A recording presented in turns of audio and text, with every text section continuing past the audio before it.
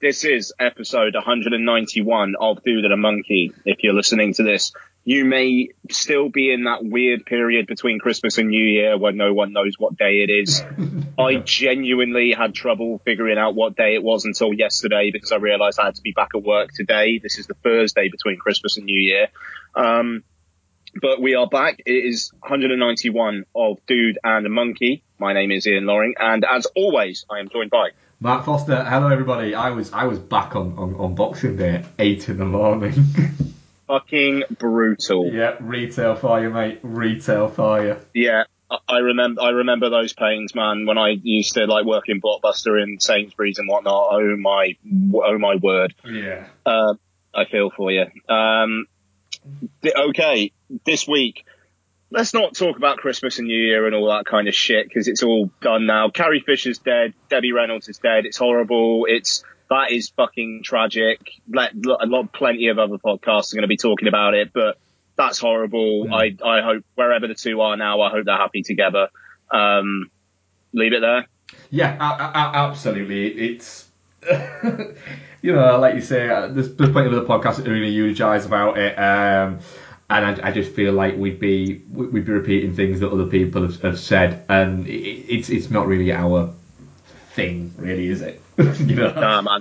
If Steve Martin can get criticised for quite a sweet and nice tweet for to the passing of somebody he knows, I imagine the criticism we could get for some of the shit we'd spelt. Yeah, straight up. And also that Steve Martin thing, that's just fucking ridiculous. Yeah, no, fuck. Like anyone criticizing that, like go fuck themselves. Like it's, I just fuck off. Pete, I don't know, whatever. And also R.I.P. George Michael. That was fucking horrible. And yeah, I mean, Christ, that was too young. Jesus fucking Christ. Yeah, man, that's like kind of scary, frankly. And there's also rumours circulating as well today, isn't there? The Queen has died. Yeah, man, because they said that she had a cold and whatnot, and then. Yeah, there's rumours circulating that she's died and it will be announced tomorrow.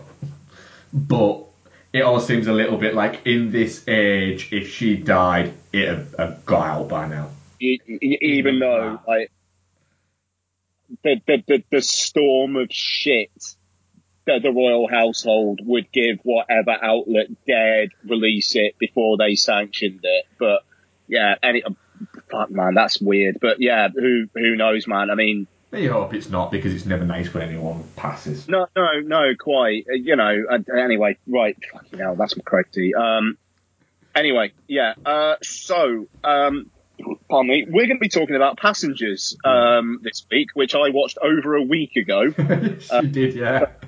So this is going to be interesting. But Mark watched last night, so hopefully he'll be able to spark my memory on it. To be honest with you, we'll also talk about some what we watched and whatnot. Bit huge. I think we both had good Christmases, solid Christmases. Yes, we did indeed, yeah. Yeah, and let's just get on it. Get on this shit. Yeah, boy. Any trailers? The Alien Covenant. That's about it, I think, really, isn't it? Yeah, of course. Bloody hell, of course.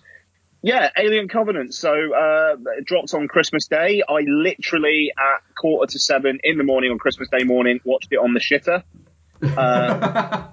To be seen. The trailer does not inspire that much confidence, really. No, it looks like a horror film. Like a horror film. Yeah. Yeah.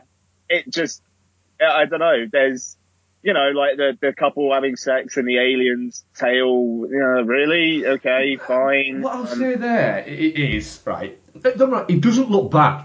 It doesn't look bad. But it doesn't look good either. But you change the font and change the alien design ever so slightly, and don't put it's Ridley Scott. That would just look like a generic released, in March alongside another blockbuster horror. Yeah. It just looks a little bit like that, and you kind of look at it going, right, I wish there was more. But I remember us all getting jazzed about Prometheus and then being let down. So maybe we've got a bit of an opposite and a reverse on this. It'd be nice. I mean, the pictures of Catherine Waterston that came out where she's kind of looking like Ripley. Sure. Yeah. You know, I like Catherine Waterston. I'm intrigued to see what she does here. I mean, Billy Crudup. Billy Crudup just basically looks like he's going to be officious captain who basically fucks things up for everyone, but he's too proud to admit it until it's too late. Yeah. It looks very by the numbers, doesn't it? Yeah, you know, so whatever. Fassbender, there's really, apart from the fact that he's in it, there's nothing there really to get your teeth into. I mean, let's see. It does look like a bit of a retconning of a retcon, where like Ridley Scott was originally saying it's going to be a few films leading up to Alien, and now it looks like no, there is a facehugger and there is an alien in this at the very least. And it's like, okay, well, that's not quite what Prometheus was. Like, it's going to be interesting. Apart from Fassbender, it's going to be interesting to see what the connective tissue between Prometheus and Alien is with this. And remembering that Fassbender is ageless. So it could be 200 years in the future. Yeah. No, yeah, quite. No, absolutely. I mean, it's... of course, I'm looking forward to it because I have hope. Am I looking forward to this or Blade Runner 2049 more? To be honest, Blade Runner 2049, because frankly, it's a director with a better track record at the moment. You know, and in Ryan Gosling, I trust, quite frankly. So, I mean, that film is completely ticking my boxes. This one is ticking a few of my boxes, but the poster I was more jazzed for than the trailer. Yeah, the thing is, the weird thing is with it, Ridley Scott's been mixed at best recently, and the trailer was adequate. The poster's very nice, but I'm looking at going, do you know what? I'm actually looking forward to it because I'm going in with lowered expectations, whereas Prometheus, I went in with very high expectations and was just bitterly disappointed. But with this, I'm going in going, you know what?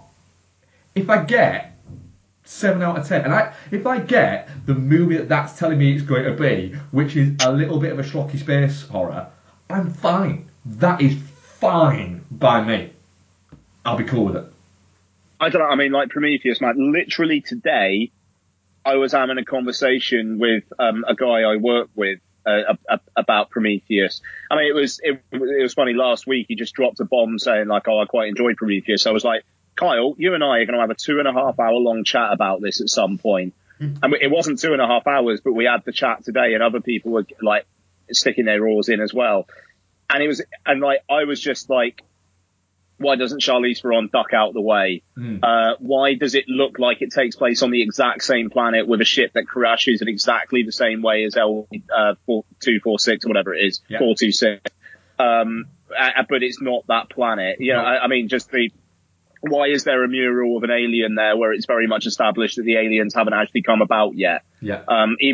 Unless now they're going to retcon that actually, hang on a second, these aliens in Prometheus weren't actually the same bloodline or something like that.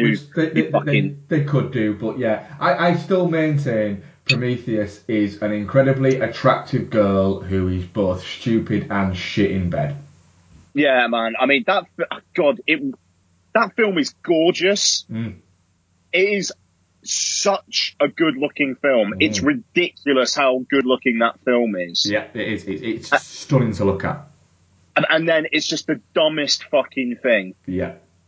And you can't even enjoy it. No, and yet it thinks it's smart. I mean, I don't know. I mean, like Christ, we had that podcast we did at Noel Stack when we did a re-review on the train, and like I direct people to that. It's still on the feed, as is every episode of Dude and the Monkey. Yes. By the way, what do we ask you for it? Nothing. Nothing, and we never will unless we can. Oh man, Which we that No, we won't. We won't. Like that Patreon kind of shit, man. Fucking, you'd have to do so much work to justify that. It's just good on podcasts that do Well, it, yeah. and they give all extra content. Fair play. I do. I mean, and I'll just because it's going a bit nicely. I'll just for 2 quick seconds. I'll just segue onto this a little bit, and then we'll. Is this the Anfield Wrap? Yeah, it is. I subscribe to the Anfield Wrap. Now, the Anfield Wrap started as a podcast. It's a Liverpool podcast. It's a football podcast. And it started out, I think, in 2010 or 2011. And it started out as just a weekly thing, and then it became and it was out on a Monday, and it became a weekly where it was out on a Monday, and it was out on a Friday. They have a radio show on City Talk, which is a Liverpool-based radio show. And then I think last year, March of 2015, they launched a subscription service called the Tour Player. It's £5 a month, right? And you get they still do the free podcast 2 a week, and you also for £5 a month you get access to all the other podcasts they do, and there can be anything from an extra 4 a week to an extra 7 or 8 a week.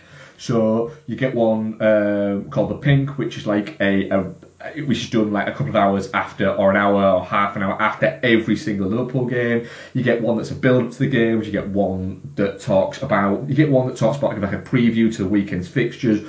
One that talks about all the weekend's fixtures before. You get a more detailed data analysis, and there's loads out there. Too much even for me to listen to, and I listen to quite a lot of podcasts. And it's a £5 a month. £5 a month. And some dick essentially is downloading them and putting them on another feed and giving them out for free, and advertising that he's giving them out for free and acting all fucking great about it.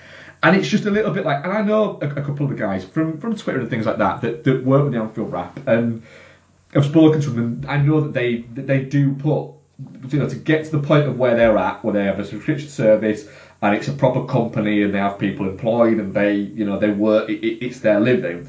They've worked damn hard to get to that stage. It's a little bit like, hang on a minute, you're not being clever in fudging the system, because like they did put out on a post to explain it, this isn't a big company. This isn't like, sneakily downloading a copy of, Passengers, for instance, and watching that at home. If you want to do that, do that. A lot of us that listen to this torrent, I'm not going to pretend that I fucking don't. But the other point is, it's not that they cannot lose the money or anything like that, but the point is, if even 30% of the people who have the subscription fees for these people who are putting these out decide, you know what, fuck it, I'm going to go to this, it'll stop existing. It just will. It'll stop existing, because that's all it is there to do. So it's just a little bit like, it is the entitlement of people, we it's work for us putting in for this, but we both really enjoy it. That's why we do it. We get no financial gain out of it at all. But it's not the easiest thing to do. And if we were to do, let's say, fucking 5 shows a week, even if we were getting paid to do it, it'd be a lot of work. We'd have to go, right, we have to be a little bit more shit up with it. We have to be a little bit more professional with it. We have to do this and do this. And it just seems a little bit of a shame that people are then trying to celebrate being dicks, essentially. And I just, it's a strange thing. I'm backing up my podcasting brethren there. No, exactly. No, quite. I mean, full disclosure. I mean, I pay for the podcast. You pay for the site. Yeah. And it's the arrangement we've come to, and it is what it is. And the podcast is about a £10 a month. That's fine. £2.50 a week, whatever. And I think the hosting for the site's about £12 a month or something like that. And this year I am hoping, my New Year's resolution is to post more on the website. Now that my life has calmed down ever so slightly. Even though I think we should remove the game section, because I think I've done one post ever, and it's not happening. I'm going to replace it with a music section so I can review vinyl. Boom. Go. All right, that's fine. So yeah, I mean yeah. In the end of the day, I think if you've put something out for free, and then you start charging for it, you've got to have a very good reason for doing that. Yeah. But if you are putting out something for free, you keep putting something out for free, and you do additional stuff and ask for money for that, fair game. Yeah, absolutely. You know, if people don't want to pay for it, fair enough. They don't want to pay for it. I mean, like with Cinerama, I did it one time, and it was to fund the trip to Fright Fest, and I did a lot of Fright Fest coverage, and I did some extra shit for people. And I'll be honest, some of it I wasn't able to fulfill, but I said very publicly, I'm not able to, and it was just like commentaries and stuff and reviews and stuff. And I said, if people wanted their money back, contact me. Yeah. You know, so it was just like, I was honest about it. And it was just like one commentary I did with Noel, and my computer ate it, and I felt awful, but you know, it was like, so it was stuff like that. But also, I mean, like, and fair play, a few people just said, look, at the end of the day, you've never asked for money for the podcast before. You want 10, 15 quid, cool, have it. You know, so, and that's been, no one asked for their money back, which was lovely. I had one weird email from a random person giving me shit, calling themselves the Spirit. And, and just like, it was like, now you're asking for money for your podcast, fuck off. And it was like, well, no, it's so I can go to Fright Fest. Partly for me, but also so I can do shit for the podcast. And it's like, don't give me money, but I'm not going to fuck off. Yeah, no, exactly. I mean, I think that year, I maybe did like 4 or 5 hours just at Fright Fest with like Noel and Jordan that year. And I did some video stuff. So it's just like, no, I'm not having that. But yeah, and bless them, those guys. I mean, like, they're doing all that work, and then someone else is just putting him up on another feed. I mean, that's fucking, that is just wrong. That is just wrong. It is the entitlement of some people nowadays. Yeah. It's like people complaining that that, I don't know, a certain album isn't on Spotify, or complaining that Netflix hasn't got Iron Man fucking 2 on it, or something it might do, but just complaining, why is it taking so long for Civil War to get on Netflix? Like, just fucking buy it. If you want to see it that much, buy it. Yeah. 13 quid. Not even that price, probably a tenner to buy on iTunes. Just buy it. You know, tenner is fucking nothing. Buy it. I wanted to watch Spies Like Us the other day. It wasn't on Netflix. It wasn't on Sky. It wasn't on Amazon Prime. Do you know what I did? Fucking bought it. Wanted to watch it. Buy it. That's it. There you go. That's it. You know, if it was there, great. If it's not, buy it. I mean, that's the thing. I mean, I also torrent stuff, but I bet my iTunes library is bigger than 99% of people out there. Well, quickly. Like, legit. Yeah, how many have you got on iTunes now, then? Alright, hang on. So what? 3, 6, 9, 12, 15, 18, 21, 24, 27, 30, 33, 36, 39, 42, 45, 48, 51, 54, 57, 60, 63, 66, 69, 72, 75, 78, 81, 84, 87, 90, 93, 96, 99, 102, 105, 108. I'm only on K. 108, 111, 114, 117, 120, 123, 126, 129, 130. Yeah, 132, 135. Yeah, okay. 135, 138, 141, 144, 147, 150, 153, 156, 159, 162, 165, 168, 171, 174, 177, 180, 183, 186, 189, 192, 195, 198, 201, 204, 207, 210, 213, 217. 217.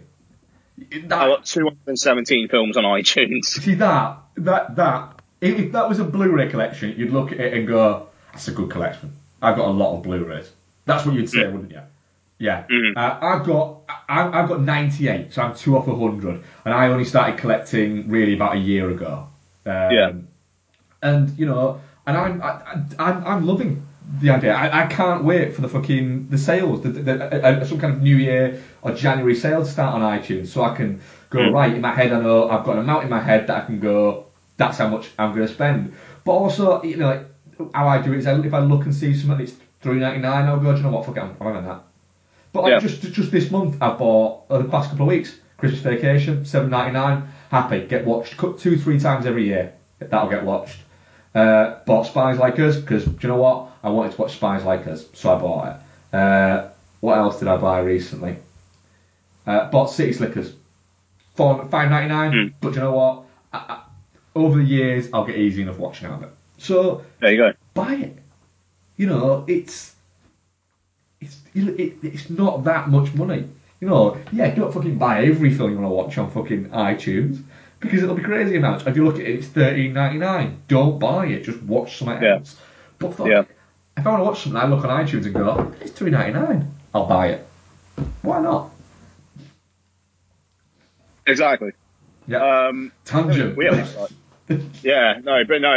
absolutely, and I hope those Anfield Rap guys get they get some justice out of that, however it may happen. Yes. Okay, so let's move on then. So Passengers is directed by Morten Tildum, I think is how you pronounce it. Yeah. Stars Chris Pratt, Jennifer Lawrence, Michael Sheen, Lawrence Fishburne, and the surely to be Oscar nominated Andy Garcia. There's got to be more of that. That's it, mate. Seriously, right? So basically, Chris Pratt. I'm gonna say it's all spoilers all the time, and it's kind of like the marketing campaign of the film didn't only seem to tell you so much, but then reviews kind of just said what the story was anyway. So it's not mismarketing, right? To not give out that piece of information that we're about to give out. It's just not. If they gave out that piece of information, it's spoiling the fucking film. It's weird. Like, the marketing builds it up as being such a twist. There's a reason we woke up.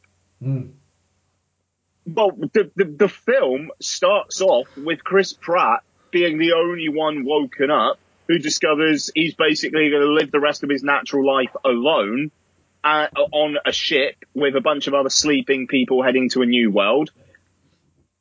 And he basically says, I need some company, frets about it.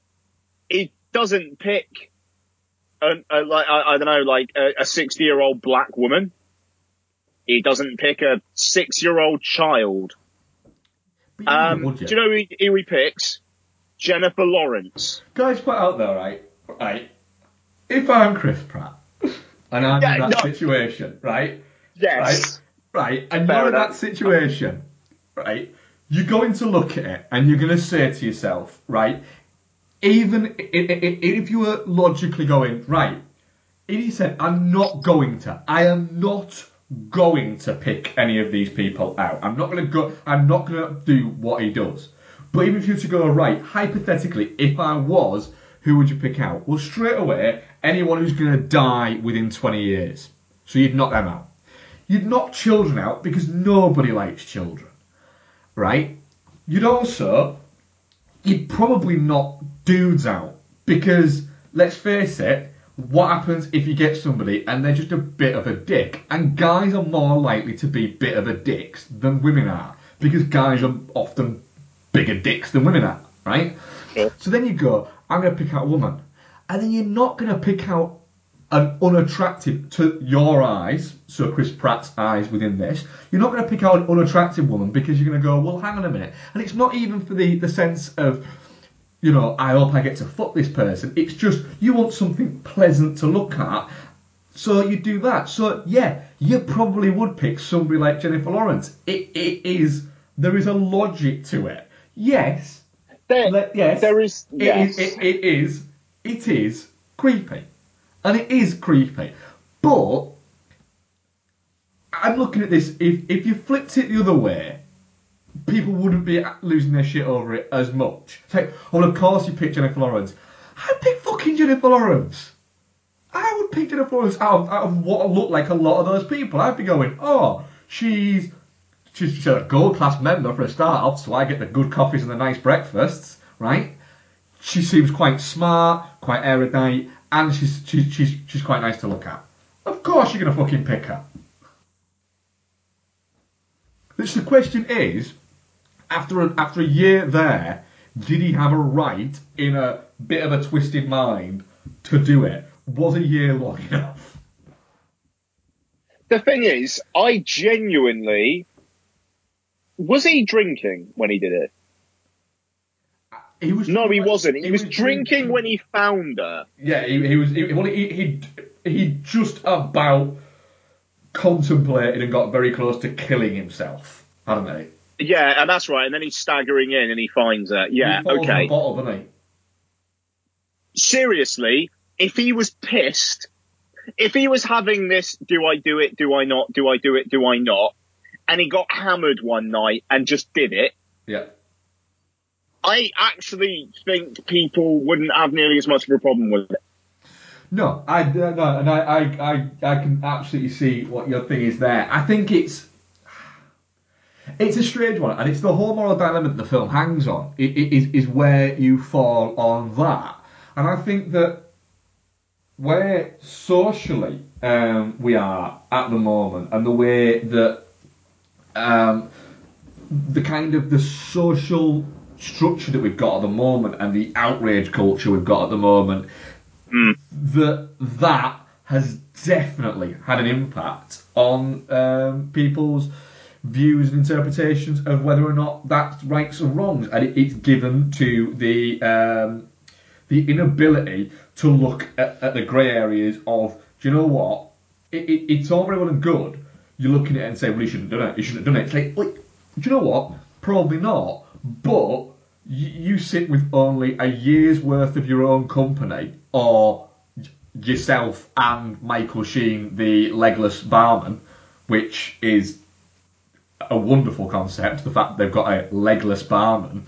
There's that, but also adding on to that, it's not just that he's on his own for a year. It's he's on his own for the first year of what will be many, many more. What could be 50 years, 60 years going into the I future. understand that. And also, you've then got to add on to the fact is that he's just contemplated suicide and realised he can't do that. And so it's just, the thing is, like, literally, he only starts having the idea when he notices Jennifer Lawrence and frankly thinks, oh, she's attractive. You know, it's like, if he had been having, I don't know. I mean, like, the thing is, this was a Blacklist script, and apparently the original screenplay was actually quite something. Yeah. If he had been thinking about it, and then, like, he's like almost like having the conversation you're having, but maybe in a more socially acceptable way, of how to, like, whittle it down to her, then cool. But the way the film plays it out is he's stir crazy. Yeah. He nearly kills himself, and then he gets a boner. Yeah. And that's that, you know, and I mean, it's either be honest about that and own it, or you need to rework your screenplay. Now, the thing is, it's not even my biggest problem with Passengers. I just found Passengers really dull. Did you? Yeah. It's basically, yeah, all right, it's Chris Pratt. He's on his own. So we get the whole, he's on his own, he's scared. Then he kind of realizes, oh, I can enjoy stuff around here. Oh, that's fun. And then he gets depressed again. And then Jennifer Lawrence comes out. And then it's having fun with Jennifer Lawrence doing the same things he was doing beforehand, but with someone. And, oh, how much better is that? And then, she discovers his secret. And then, you know, and it's just the fact that, He's like, literally, yeah. And in the real time of the film, about 15, 20 minutes occur between Jennifer Lawrence saying to Lawrence Fishburne, he's basically committed murder. He's robbed my life. And then her falling for him again. And yes, he did a sacrificial deed and all that. I understand that. 20 minutes ago, you were accusing him of murdering you. No. So, and then I don't know. The second half of the film is what's wrong with the ship. Stuff's happening. What's wrong with the ship? And I was almost kind of thinking like, oh, maybe there's some other twist coming. Because in the trailer, there's a reason we woke up. I don't think he says that line in the film. No, he doesn't. And so like I was going through the film. There's a significant amount of retouching in this movie. Yeah, no, absolutely. So I'm kind of going through the film thinking maybe there's something else there. And then Lawrence Fishburne turns up and he's been woken up and he's basically Scatman Crothers in The Shining. And it just... His entry is brilliant. A man shouting, "Who put this tree here?" Oh no, yeah, no, don't get me wrong. When Fishburne's on, it's actually quite fun. And when Andy Garcia is on, it's incendiary. But it's just fucking weird. I mean, there was obviously more there. It's because he's in the trailer. He's in the trailer. Yeah. One shot of Andy Garcia in the film is in the trailer. It's so weird. It's so weird. I don't know what Andy Garcia's voice was in this movie, because Andy Garcia's voice, it goes more New York or Italian, or sometimes it's a little bit Boston-y, or sometimes it's really high like that. And it's always weird for which Andy Garcia voice you get. And I was thinking, I wonder which Andy Garcia voice I'm going to get. Hey, who put this fucking forest here? And then there's not. There's no Andy Garcia voice. I was expecting, forest. Hey. Yeah, no, yeah, I mean, say something. But, I mean, so that's the thing. I mean, the second half of the film is this kind of mystery, and it's what's causing it. Oh, there's a big floaty CG thing. Yeah. I know that's not the point of the film. I know the point of the film is the relationship between the two of them, but I'm not invested enough in it. I'm not. Like, yes, they have a bit of chemistry, I suppose, but as soon as she finds out, it's just I don't buy it. I don't buy it. It's hard to not have chemistry between people who are Chris Pratt and Jennifer Lawrence, because they're both very charismatic people, aren't they? Yeah. And if people are as charismatic as that, and when you throw in Michael Sheen into the mix as well, he's fun. He's fun. I enjoyed Michael Sheen. Yeah, and what I liked about his character within it is, you keep expecting there to be some kind of glitch within him, and he's got some kind of evil mode in him. But he hasn't. He just is an android / robot, whichever one. What did you think of the film, by the way? I enjoyed it, to be honest. I enjoyed my time with it. I suppose maybe if I'd watched it the day it came out. I did. Yeah, you did. Maybe it'd have been different, because I would have gone into it with a little bit of higher expectations. But then the fact that it received, quite negative, to be honest, reviews, made me kind of go, all right, well, okay then. There's a lot of sort of negativity around it, but I've enjoyed the marketing for it, and I enjoy Chris Pratt, and I enjoy Jennifer Lawrence and Michael Sheen. So I'm going in, relatively kind of balanced and still looking forward to it, but a little bit like, right, well, I know that not to expect this to be anywhere near like my top 10, 15, 20. And it isn't anywhere near my top 10, 15, 20. It's nowhere near that. But I did enjoy it enough. I think there's some nice touch in it. I think it's filled with holes. Its morality is questionable in terms of it, but I don't think it's significant enough to get one's panties in a wad about it at all. It's a frothy kind of sci-fi romance film almost. I think it's built a little bit more actiony in the marketing, and a little bit more like there's something else going on, and it essentially it's not. It's just the ship's kind of failing a little bit, which almost feels like they've gone right. That was a bigger story originally, but then once they got Pratt and Lawrence are as big as they are now in terms of they're both bona fide fucking movie stars, it's a little bit like they went, oh, well, actually, we want to focus on this rather than this, there's a line that Jennifer Lawrence does where she says, essentially, we're on a sinking ship, which is what they're on. They're on a sinking ship that's in fucking space. There's that, and I get the idea that there was more consequences possibly originally in the script, and then they thought, we can't. We need to do something. They essentially left it a little bit open, I suppose, to the idea of a possibility of future movies. And I think that's kind of there, but I enjoyed my time as much with it, but it's very much fluff, to be honest, is what I'd say on it. It's fun, but if I wanted to, I could rip it to pieces quite easily. And anyone's kind of arguments against it, I don't think I'd be able to put up convincing, well, no, what about this? But it is a little bit like, do you know what? It's not that unimportant, or not trying to say that much that anyone should really get that bothered about it, really. No, I mean, I'm not het up about it. I mean, there were a lot of think pieces a couple of weeks back when it started screening for critics about it, but it just, I don't think the film does a good enough job in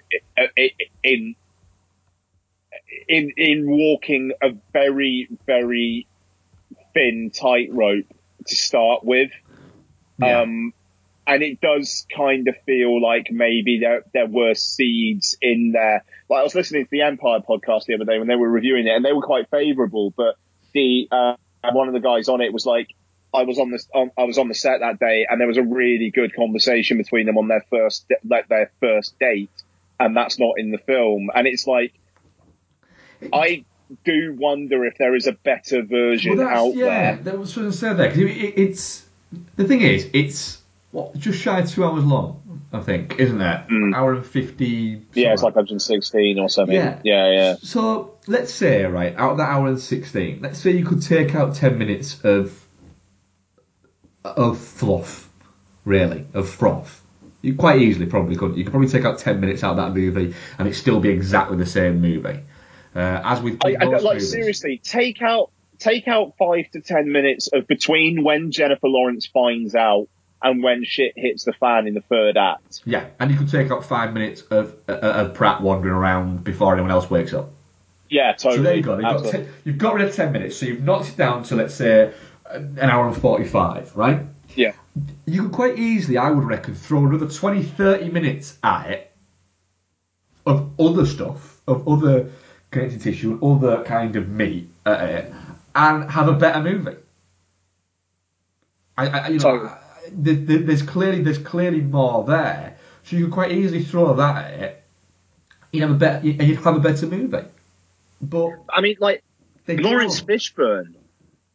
Literally every scene that Lawrence Fishburne is in is, we've got to explain the third act. We've got to explain the third act. We've got to explain the third act. Oh, I'm dying. Oh, I'm dying. Oh, I'm dying. Here's the thing that you need to get into the room to really kick off the final action set piece. I'm dead. Yeah. It doesn't take them that long to find it either. No, it's brilliant. It's like that massive thing. And it's like, we got to find out what's wrong. Yeah. They walk into that room and it's like, well, that big swirling ball of flames, you think that might be what's wrong. It's things like, the thing is, the Lawrence Pratt relationship doesn't work for me, but it's stuff like that I'm more bothered with this film. Well, it ends up being the actual thing that's wrong with it is a little bit like that episode of The Simpsons where Homer puts on all that weight. That they've just got to vent some poisonous gas. That's it. Yeah. And it feels a little bit. It feels a little bit like. Do you not think that him with the mindset he's got and the reason he's going to Homestead 2, do you not think that he would go at a certain point there's something not right here. There's definitely something not right. We need to start looking for what's not fucking right. There must be a way for us to do this. Because he seems to be able to... That's a really good point. Very quickly, once he's got access to these rooms, he seems to be able to do everything within them. Essentially, with a little a little drill, a little hand drill. Oh, I think I can bypass this. I'm gonna have to bypass it. All right, is that? I've already done it. I've done it with like a £15 drill. Done. Which, a lot of things can be done with a £15 drill, but it does feel a little bit like with that amount of time and that amount of things, you could have done more. No, absolutely. I mean, and again, little things like that. Everybody else is nobody's talking about Passengers anymore, and I mean, it's only been out for a week, but it's little things like that. It should have been better, man. It's a Chris Pratt, Jennifer Lawrence stuck on a sinking spaceship together film. That sounds awesome. Do you not think that they got a little bit caught in between not knowing whether or not to do an adventure film, an action film, a thriller, or a rom-com? It feels to me like we got Chris Pratt and Jennifer Lawrence for 2 months. This is the only window of availability the two have. Go, go, go, go, go. Yeah. And then we'll find the film in the editing. That's what it feels like. I think you're absolutely right there. I think that it was a little bit like they thought, right, Jennifer Lawrence, Chris Pratt, that's 150, 200 million easy anyway. Yeah. And do you know what? I mean, in March, maybe. It might be. Oh, totally. But you release this a week after Rogue One. Rogue One, it's just not going to happen. And also as well, sci-fi is a hard sell. No matter what happens, sci-fi is a hard sell. It's been proven. There's so many box office fucking gold people who struggle to sell sell sci-fi. It's why I very much doubt you'll ever see Dwayne The Rock Johnson do sci-fi. I know he's done it previously because he did do it, but as he is now, Dwayne Johnson, rather than The Rock Dwayne Johnson, now I just don't think he would, because he looks at it and goes, do you know what? You don't make money with sci-fi. Occasionally, one does. One just sneaks through. But majoritively, it doesn't cut numbers. Oblivion, Tom Cruise, that didn't make, it made a decent enough money, but it did okay. It did okay. Yeah. It didn't do any better than okay, though. It's just, obviously Star Wars, but even Star Trek muddles over. Star Wars makes great money, but that's because it's Star fucking Wars. But it was always, through its inception, was a little bit like, when the main fucking talking point for the start of this movie wasn't that it was a blacklist script, wasn't that, anything like that. It was the fact it was you've got Jennifer Lawrence and Chris Pratt. Jennifer Lawrence is top billing, and Jennifer Lawrence is getting about double what Chris Pratt is getting. And at the time when it was cast, fair enough. She was a much bigger star than he is. But now they're about probably par. Well, I don't know about that. Pratt is an absolute. But look at it. When it was cast, there was the last Hunger Games movie. Who gave a fuck about the last Hunger Games movie when it actually came out? No one. Joy fizzled. He didn't back. Yeah, no, I mean that's fair, but I mean I think to say that Chris Pratt is as big a star as Jennifer Lawrence now is. I'd say that maybe it's just a little bit. What is it? But he is a movie star now. You look at it. Well, yeah, he's a movie star. I just don't know whether he's as big as Jennifer Lawrence is all. I don't know. Guardians and dude. Yeah, I mean, Guardians was an ensemble thing, and it's a Marvel film. Jurassic World was not sold on Chris Pratt; it was sold on dinosaurs. It wasn't. But they've still kind of. I think he's become it almost by accident. No, yeah, becoming almost by accident. 100%. I agree with that. And I think as part of that is it's not more that he's become bigger than Jennifer Lawrence. It's just that Jennifer Lawrence has she's toned everything down a little bit. When you go back a couple of years, she was everywhere, and then post, public fucking seeing all of her sex pics, has kind of gone, hang on a minute, I'm going to take myself out of this limelight a little bit, and she's toned everything down. You know, I mean, you have to go back in 2013. She had a good few movies out. 14. You know, let's be honest, X-Men Apocalypse. She didn't want to be there. That was contractual obligation. Sure. And the same with the Hunger Games. By the time it got to the end of it, you know, no one gave a shit. You know, I haven't even seen the last Hunger Games yet, and I like those films. Isabel watched it and said it was pretty crap. You know, it does seem a little bit like Jennifer Lawrence has kind of said, you know what, I want to tone down the movie star bits a little bit, and wants to go back to more. What's the next? She's doing the Aronofsky film next, didn't you say? Oh, really? I think so. Yeah, I might be talking complete fucking bollocks there.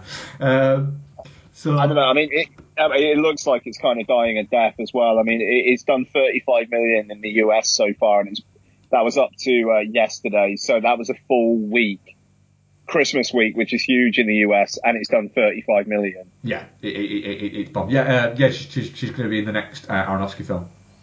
Oh, nice. Well, that would be Javier Bardem, Michelle Pfeiffer, Don Gleeson, and Ed Harris. interesting. Film. Yeah, isn't it? I mean, Brian Gleeson, who's he? Is he Don Gleeson's brother? He is Don Gleeson's brother. Of course he is. Gleeson's coming out of the woodwork. The production budget's 110 million, so it's probably got to do 250 to 300 to make a profit worldwide. And it isn't going to do that.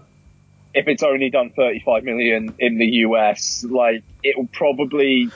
It will do over 100 million worldwide. Whether it does 200 million worldwide is dicey. Yeah. What was your screening like in terms of... Was it busy or was it quiet? It was pretty busy, to be fair, but it was literally opening day. Mine was yesterday at 2 o'clock and it was packed. That's interesting. I thought it'd be quite mildly quiet. A few people there, but yeah, it was packed. I don't know. I mean, like, just looking at Tuesday at the American box office, Rogue One 22 million, Sing 17 million, Passengers 5.9 million. Like, I don't know. That's kind of brutal. It is.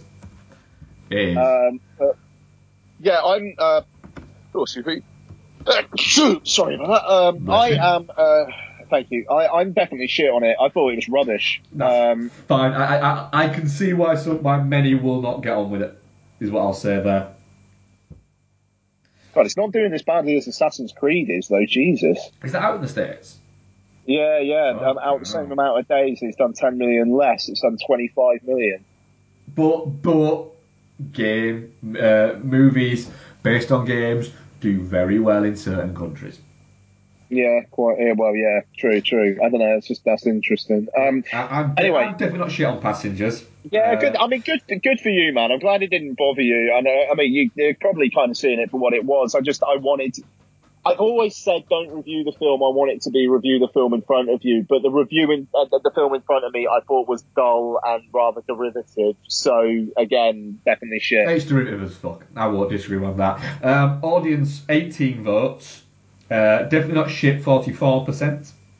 Touching cloth 22% and shit 34%. So very much a mixed bag. Fair enough.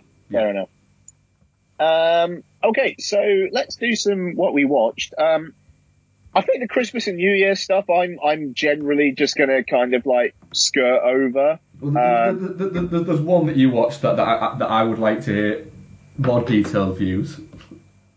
Okay, all right. Well, that's interesting. I mean, we'll do you first, then you tell me what that is. Yes. Okay. Same way I'll skirt over my Christmas ones because I've spoken about them previously. So Jingle All the Way, we watched that on Christmas Eve, as I always do. It's what I watch once I've got all my Christmas Eve stuff done and I've settled and I've sat down. So I watched Jingle All the Way, and I still think it's a very enjoyable movie, and I can see why many people wouldn't think it's an enjoyable movie.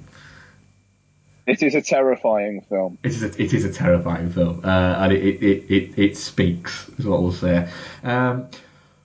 Beyond that, I watched the film Air starring Norman Reedus and Dion Hosanna, is it? I can never remember how to pronounce that. Daimon Honsu. That's the one, yeah. I watched that because it's been floating around on Netflix for ages and I've kind of hovered over it loads, and it was 95 minutes and I wanted to watch something that was about an hour and a half long, so I watched that.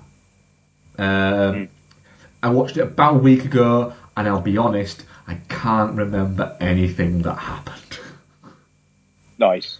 It's alright, but I've completely forgotten it. Bloody hell, fair play. So, it wasn't bad, but it can't have had that much of an impact on me because I genuinely can remember virtually nothing about it. And I contemplated not even mentioning that I'd seen it, but I thought, no, I'll mention that. So, watch it or don't. But if you do watch it, prepare to, like, 3 days later go, I have no idea what happened. Well, it sounds like I won't be watching it then. Yep. As I mentioned, I got Spies Like Us on iTunes because I wanted to watch it because I hadn't seen it in a very, very long time. So I rewatched Spies Like Us. I take it you've seen Spies Like Us. I actually haven't. Have you not? Right, I'll give you a quick synopsis of what happens in Spies Like Us. It stars, which John Landis movie, stars Chevy Chase and Dan Aykroyd. And essentially they are... they're taken into a specialist elite like CIA spy group, but they're taken in to use them as kind of like patsies and decoys for the ones who are actually going to be doing the actual mission. So they keep sending them on like bogus missions to try and get caught or to fumble through things. And as you'd expect, hilarity ensues and they end up accidentally landing on the actual mission that they're supposed to be the decoys for. Right. And of course, it was made in the 80s, so it's against the Russians, which of course happens. And it's pretty much Dan Aykroyd and Chevy Chase doing Dan Aykroyd and Chevy Chase things.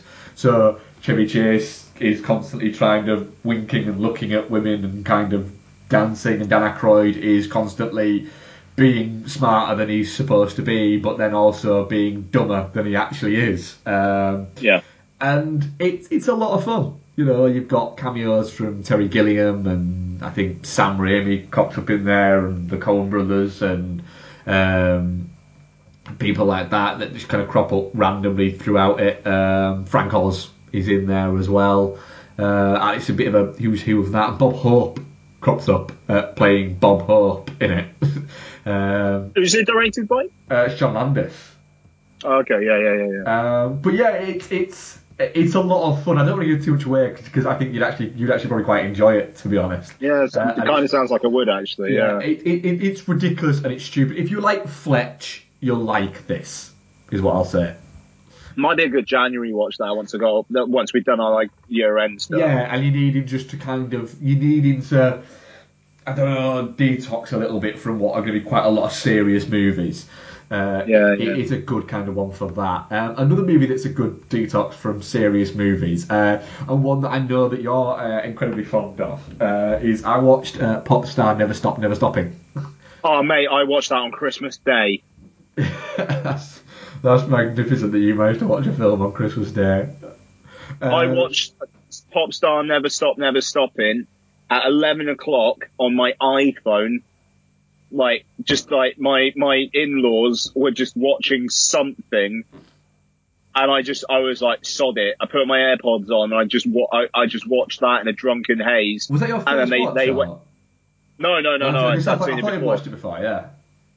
And like they were just like, we're going to bed now. I was like, yep, cool. I'm watching this. And yeah, I literally watched it Christmas Day night. I fucking love Pop Star Never Stop Never Stopping. If you didn't, I'm not going to be happy.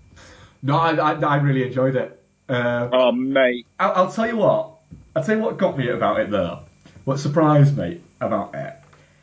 There's actually more to it, and there's more story to it, and more kind of depth to it than I ever expected. Yeah. I expect it to just be like a series of ridiculousness and vignettes and mishaps and cameos, which is what it is.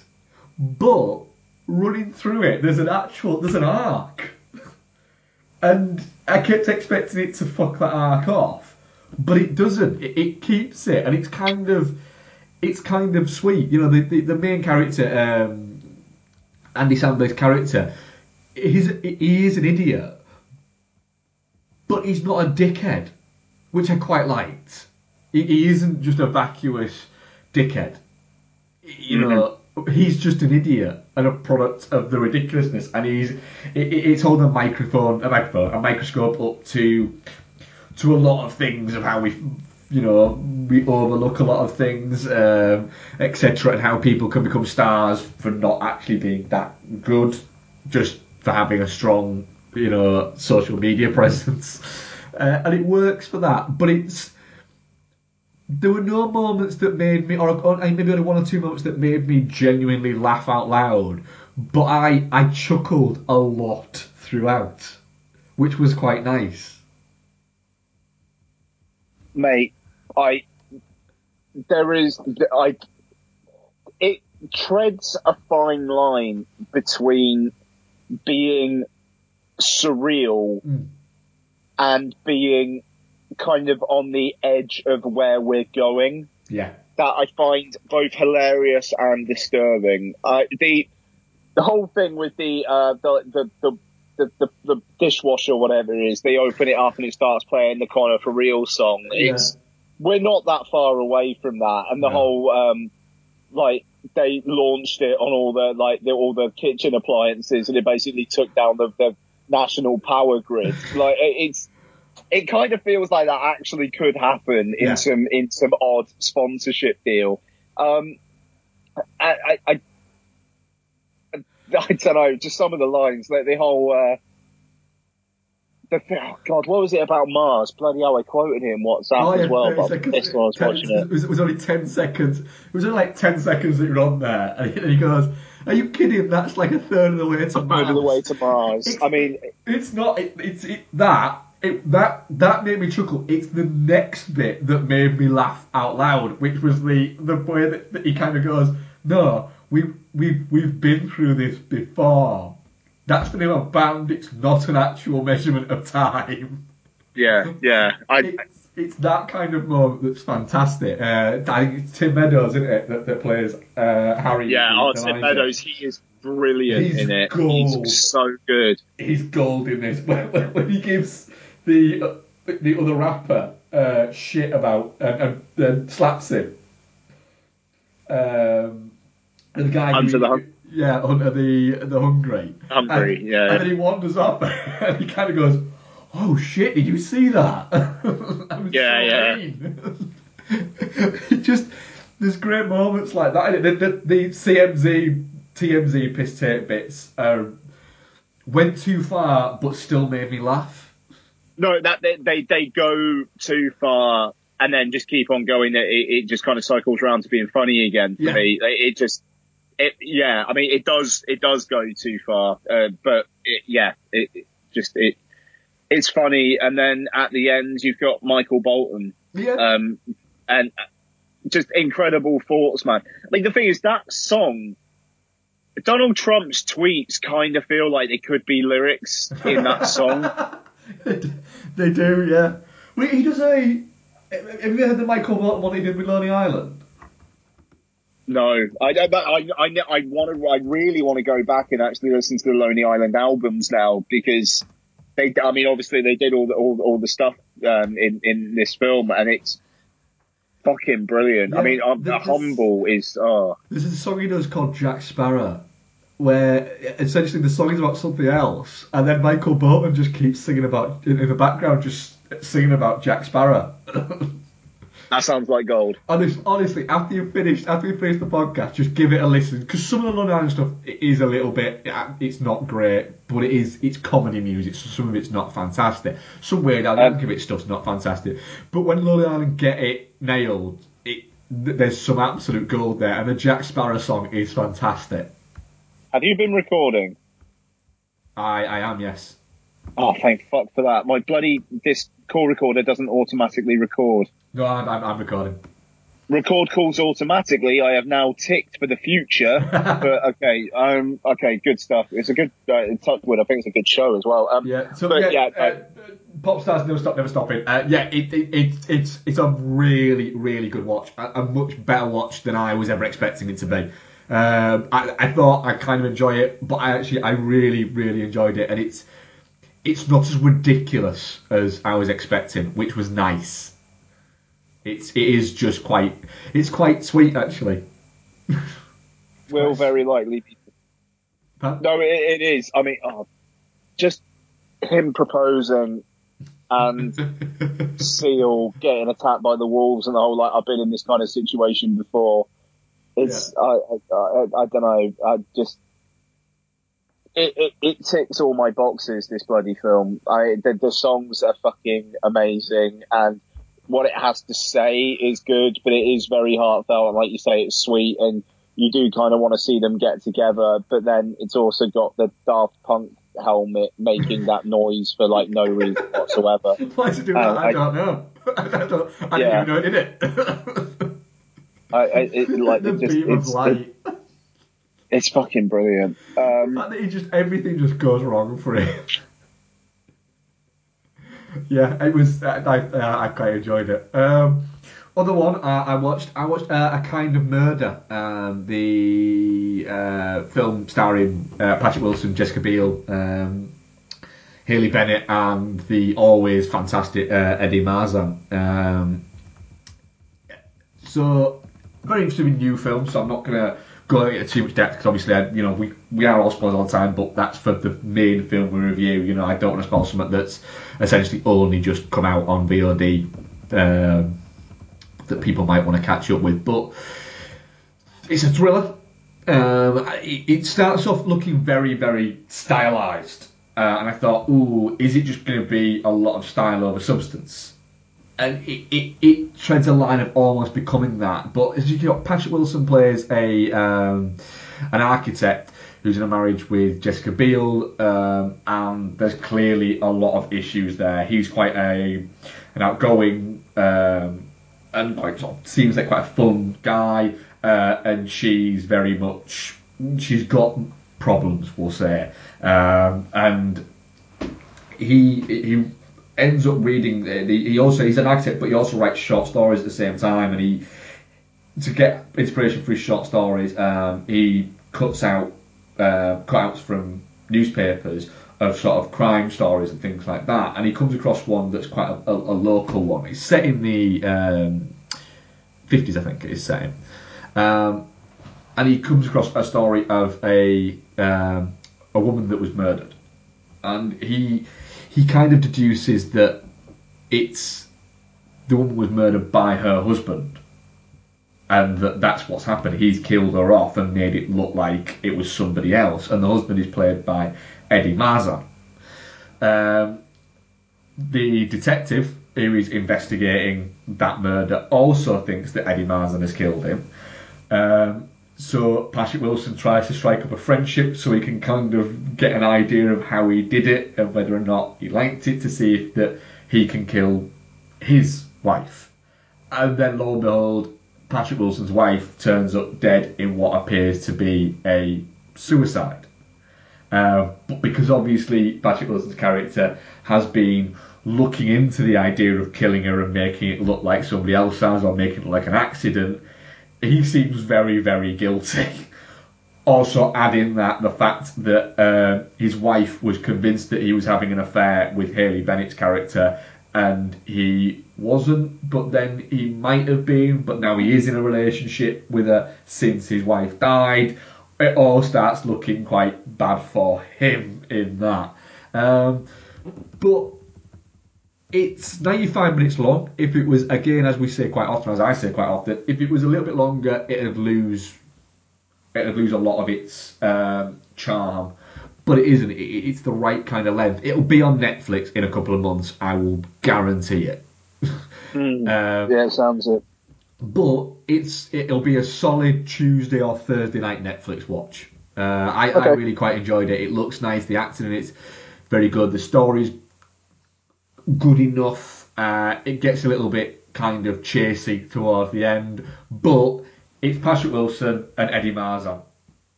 They're always good, both of them. Eddie Marsan plays very creepy, and he plays it very, very well. So yeah, I will. When it arrives on Netflix or whatever, it's a very mild recommend to people. Very nice. And my final one is one of your Christmas watches. So I'm going to let you take that. Oh, one what first. was it? It's a film that genuinely is in my top 10 films of all time. Okay, and I haven't seen before. And you hadn't seen before, and then you watched it, and honestly, I'm not joking. I hadn't noticed because I worked essentially the Christmas week. I was basically at work, like more than I was at home. And I'm not just saying that. Genuinely, in the hours I was at work, I was working more hours than I was at home, and that includes sleeping. So I missed everything between like Tuesday and Friday, and then I had Christmas Eve off. And we were watching, as we do every year, me and Becky always watch It's a Wonderful Life. And I mentioned and said, do you know what? I really hope Ian's watched it this year, because if not, he's have to wait another fucking year to watch it. And I want to know. I want him to experience it. It wasn't actually I didn't want that. I wanted you to watch it. I wanted you to watch it because I thought I wanted to experience this fantastic movie. And Beck said, "Oh, he's watched it." I was like, "Oh, fuck it, right." So literally, Christmas Eve, I darted to your letterbox just to see it and thought, "Oh Christ, if he didn't like it, I'm gonna have to drive to Cardiff and I'm gonna have to punch him in those balls." Nice. And I looked at it and I read your words and I was like, yes. I am so glad that you enjoyed it. But I'll let you go and I'll let you do it as one of yours, and I'll just interject at bits. Yeah, so I mean, it is brilliant, isn't it? I mean, the thing is, the length has always put me off. Yes, because it is really long. Yeah, I mean, it's almost 2.5, and it's so. I had to kind of set myself up for that, and I was kind of planning on watching it in 2 parts, but I ended up watching the whole thing at once. And yeah, I mean, it's great. I mean, it's really fucking good. It's got one of cinema's biggest bastards, Mr. Potter. I mean, he's horrendous, but I like the fact that you never get a comeuppance scene. No. Like, I think that's really interesting, that what he does is genuinely horrific. And like the way he kind of reacts afterwards. I mean, the scene with James Stewart where he's kind of begging and then he just chews him out. The fact there's no comeuppance there, it kind of like, it's got that sweet tang of that's kind of what would happen in real life. He wouldn't have a realization and come to see the error of his ways. It's just the people around him who are good come out for him, which is wonderful. But what I thought was interesting was the fact that it's only like the last 40 minutes or so that are directly kind of Christmas and New Year related. And the rest of it is seeing how he's got to this place. But I mean, just the whole melancholy undercurrent of him being almost trapped in the small town, and the fact that the way it builds up, that once he gets to the point of nearly killing himself, it's not just because of this event, which is genuinely traumatic, but because you've spent so much time with him and how life has not gotten in the way, because he's been happy to do what has happened, but it stopped him from doing these little things, and how that kind of builds up through the film. It creates so much more meaning there in the end. And when Clarence shows him what would have happened if he wasn't around, you genuinely do get a sense of not just these are things that would have happened, but you know, because you've seen it before and you know what he was like and you know what his spirit around the town has done. And I mean, I got very much Back to the Future Part 2 vibes from it all, and the almost Trump land kind of aspect that you find now, where it's Pottersville or whether it ends up being called a Potterstown. But it's got that Frank Capra way of not of showing this stuff and not hiding from it, but doing it in a weird sugar-coated kind of way, which just takes the edge off ever so slightly, so that it's not misery porn. Yeah, it's staggering that this movie is 70 years old.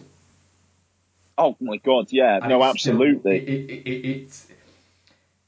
It still feels relevant, and it doesn't feel like it's a dated story, and it's still doing things that even if somebody did it now, it will be considered original and innovative, and it's like, no, the fucking hell, people have been innovating for over 100 years in cinema, and it isn't, the fact that it opens up. The opening of the film is a bunch of stars talking to each other because they're angels, and stars are angels. I didn't know that's what the start was. It was, and it's just you don't expect that for a movie that's 70 years old. You expect more buttoned down collar and things like that, and they aren't. There are these movies you out there. It's incredible. The whole story of It's Wonderful Life, how it was a bomb. It was badly reviewed. It didn't make money. It found its audience on cable 20 odd years later, and it became a Christmas staple. It's grown, like something like Shawshank Redemption grew, or fucking. What's it? Donnie Darko crew. You could call It's a Wonderful Life a cult classic because it wasn't appreciated at the time. It took its time to become revered as one of the great defining not just Christmas movies but movies of its time. And there's a chilling shot in it where the realization of what's going on hits Jimmy Stewart when he runs out from the house that's now dilapidated and he still can't quite work out what's going on. It's towards the end, and you get that close up of Jimmy Stewart's face, and he just turns round with this look of absolute horror of I don't know what to do. There's moments like that, but like you said, it's quite interesting the fact that you said you were going to watch it in 2 bits, but then didn't watch it all in 1 bit. It's just because it's that good. I don't know.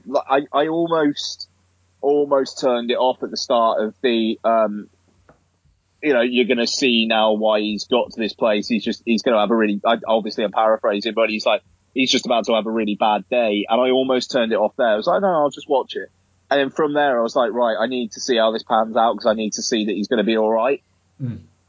I don't want to go to bed with like this house. I mean, obviously I knew the end was every time a bell rings, an angel gets its wings, but it was just, how is it going to resolve itself? I need to know how it resolves itself.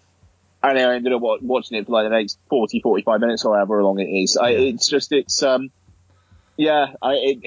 as good as they say it is. Good. I'm genuinely, I was delighted that you really enjoyed it. Yeah, man, lovely film. Cool. Right, what else have you been watching? Okay, so basically the Christmas films, I think I'm just going to mention by name, frankly. Krampus, Elf, Christmas Vacation, Scrooged, Love Actually, Muppet Christmas Carol, Die Hard. So nice. I think I pretty much got through everything I wanted to there, really. So Star Trek Beyond, rewatch that. It's very good. I really like Star Trek Beyond. I really, really like it. It just feels like everybody's hanging out, and there's a bit of an adventure there. I find it quite relaxing, to be honest. Even though there's a lot of action going on, I don't know. I can see that. I thoroughly enjoyed it when we watched it. Yeah. So Star Trek Beyond. It's one of my favourite blockbusters of the year. Okay. Yeah. David Brent, Life on the Road. A fucking awful film. Awful. It's really depressing on a number of levels. It's not funny in the slightest. I mean, it's weird that Ricky Gervais still thinks that it's funny. I mean, he thinks of himself as this progressive force for good who's cynical and he's constantly pointing out this stuff. But then at the same time, he wants us to love a guy who like actually calls a black friend of his into work because he's having a meeting with an HR person in work, and people are saying, "Oh, she's saying that people find his humor sexist or racist or whatever." He was like, "Well, I've got a surprise for you." Calls in his black friend. Yeah, love that guy. Oh, he's a soft-hearted guy, really, isn't he? No, he's a prick. And the thing is, the film for the first hour and a quarter is people around him going, "He's a dick. I hate him. I've never been more embarrassed than I am in my life playing in a session band with him. This is awful."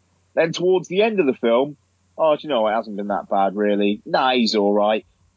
Literally, in the film, 5 minutes before people are saying this, there is a scene where he pays them to have a drink with him. And then it's, do you know what? He's not that bad. He's a fucking bellend, and you wouldn't want to be like closer than 3 foot from him at all times. Yeah. He's fucking horrible. And there's a woman who works in the office that he works in now who's pining after him, who just no. She's not supposed. She's basically been cast as the average looking woman who thinks he's sweet. And it's like, no, Ricky Gervais, like a man of your build and David Brent's sense of everything does not deserve a woman like that. That's a bad Ricky Gervais. It feels like going back to the well and dredging up tainted water. Like Stephen Merchant wasn't involved in this whatsoever. And I do wonder, it's like when Simon Pegg writes stuff without Edgar Wright. Edgar Wright, yeah. Even though he co-wrote Star Trek Beyond, though, so, you know, maybe either Doug Young, who it looks like he's co-writing the next one with as well, maybe he manages to write a ship, and maybe Edgar Wright does as well. But it feels like that. And with this, it's, oh, he's a fucking bellend, isn't he? Oh, he is such a twat. He's actually a bit offensive, isn't he? Yeah, but you know what? He's lovable. And no, he's not. No, he's not. The whole thing is really depressing, and it paints office culture to be horrible. And I quite like my office, and maybe I'm lucky, but I like the people I work with. They're all right. You know, I don't hate anyone there. It's so. I like I say, maybe I'm lucky, but I don't. This office, it's bellends and people who are meek, but then they have that one moment of courage where they say, "Do you know what? You're not very nice. You stop doing that." And it's Ricky Gervais talking down to people. And to be honest, like the last 10 years or so, he has been in America and he's got more money than most people will earn in their lifetimes. And it does feel like there's a disconnect there. And, you know, he's going back to this. Like, I mean, when was the last time Ricky Gervais actually was in an actual office? Yeah. But, I mean, genuinely, I'd love to know. And it feels like a guy who was out of touch with this stuff, going back to a well he doesn't actually have to go back to because he seems to be doing okay somehow, because Special Correspondence was a bit shit as well. Yeah. So I don't know, man. It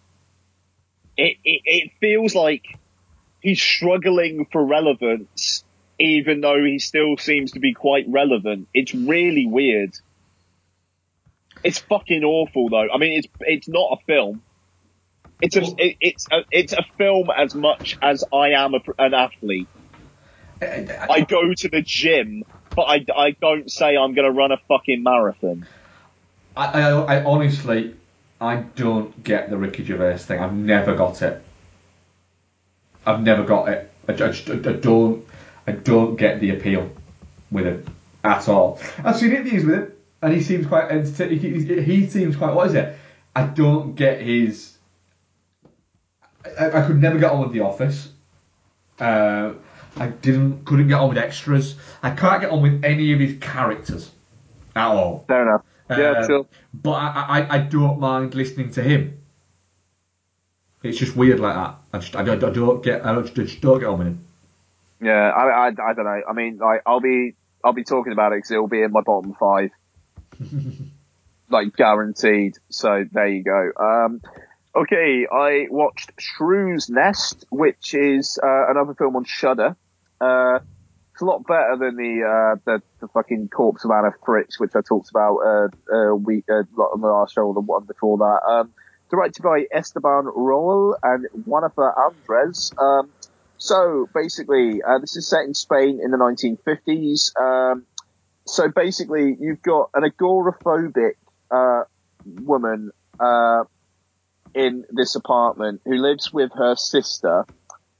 And one day, this neighbour falls down the stairs, and the agoraphobic woman finds him like at the bottom of the stairs and basically miseries him. Oh. Except her sister is there as well, so she's kind of trying to deal with her sister starting to have feelings for this guy, while also she's having kind of like in her head visions of her father talking to her, trying to like basically like cajoling her into doing basically bad things. He's like the devil on her shoulder, while all the time she just basically goes mental in this apartment. It's pretty good, actually. Macarena Gomez stars as the in the lead role as the agoraphobic woman, and she's great. By the end of the film, when she's basically gone full tilt, you're kind of like scared by what she's going to do, but you also feel sorry for her because they spend a lot of time on her psychological torment and how she's gotten to this place. So it's not just mad woman is mad. It's a lifetime of basically kind of like abuse and self-hating, which has built her to this point. And it's just this incident kind of snaps her. There's some gore in the film, which kind of feels at odds with the tone. It almost feels like it was made for the Fright Fest audience to cheer when it happens, but it doesn't quite. Yeah, but it doesn't quite work for the tone of the piece. But I mean, the prosthetic effects are well done. The sister who has the relationship with the guy doesn't get as much screen time, and she's a bit plainer, frankly. I would have rather spent more time with Macarena Gomez because she's both upsetting and kind of fun to watch in her kind of like mad woman kind of mode. But yeah, I mean, if you've got Shudder, it's more than worth an hour and a half of your time. Nice. Yeah, yeah, it got a bit of a twist in the tail as well, which is rather upsetting. So worth having a crack at that. I rewatched Everybody Wants Some. I think it went down slightly for me on a rewatch, slightly. But I don't know. It does kind of feel like it's Linklater regressing slightly. But I mean, then again, I thought Boyhood wasn't quite all that either. So I enjoyed Boyle when I watched it. Bex keeps saying that she wouldn't mind watching it, and I keep thinking, do I really want to watch another 3 hours of that? Boyhood's good, man. It's just the guy who plays the drunk dad gives one of the worst bloody performances in an Oscar film I think I've ever seen. Like, he's fucking, like, really, he's terrible. But yeah, Everybody Wants Some. It's a really good hanging out film, but it doesn't really have all that much to say. It's just really entertaining when it's on. Yeah.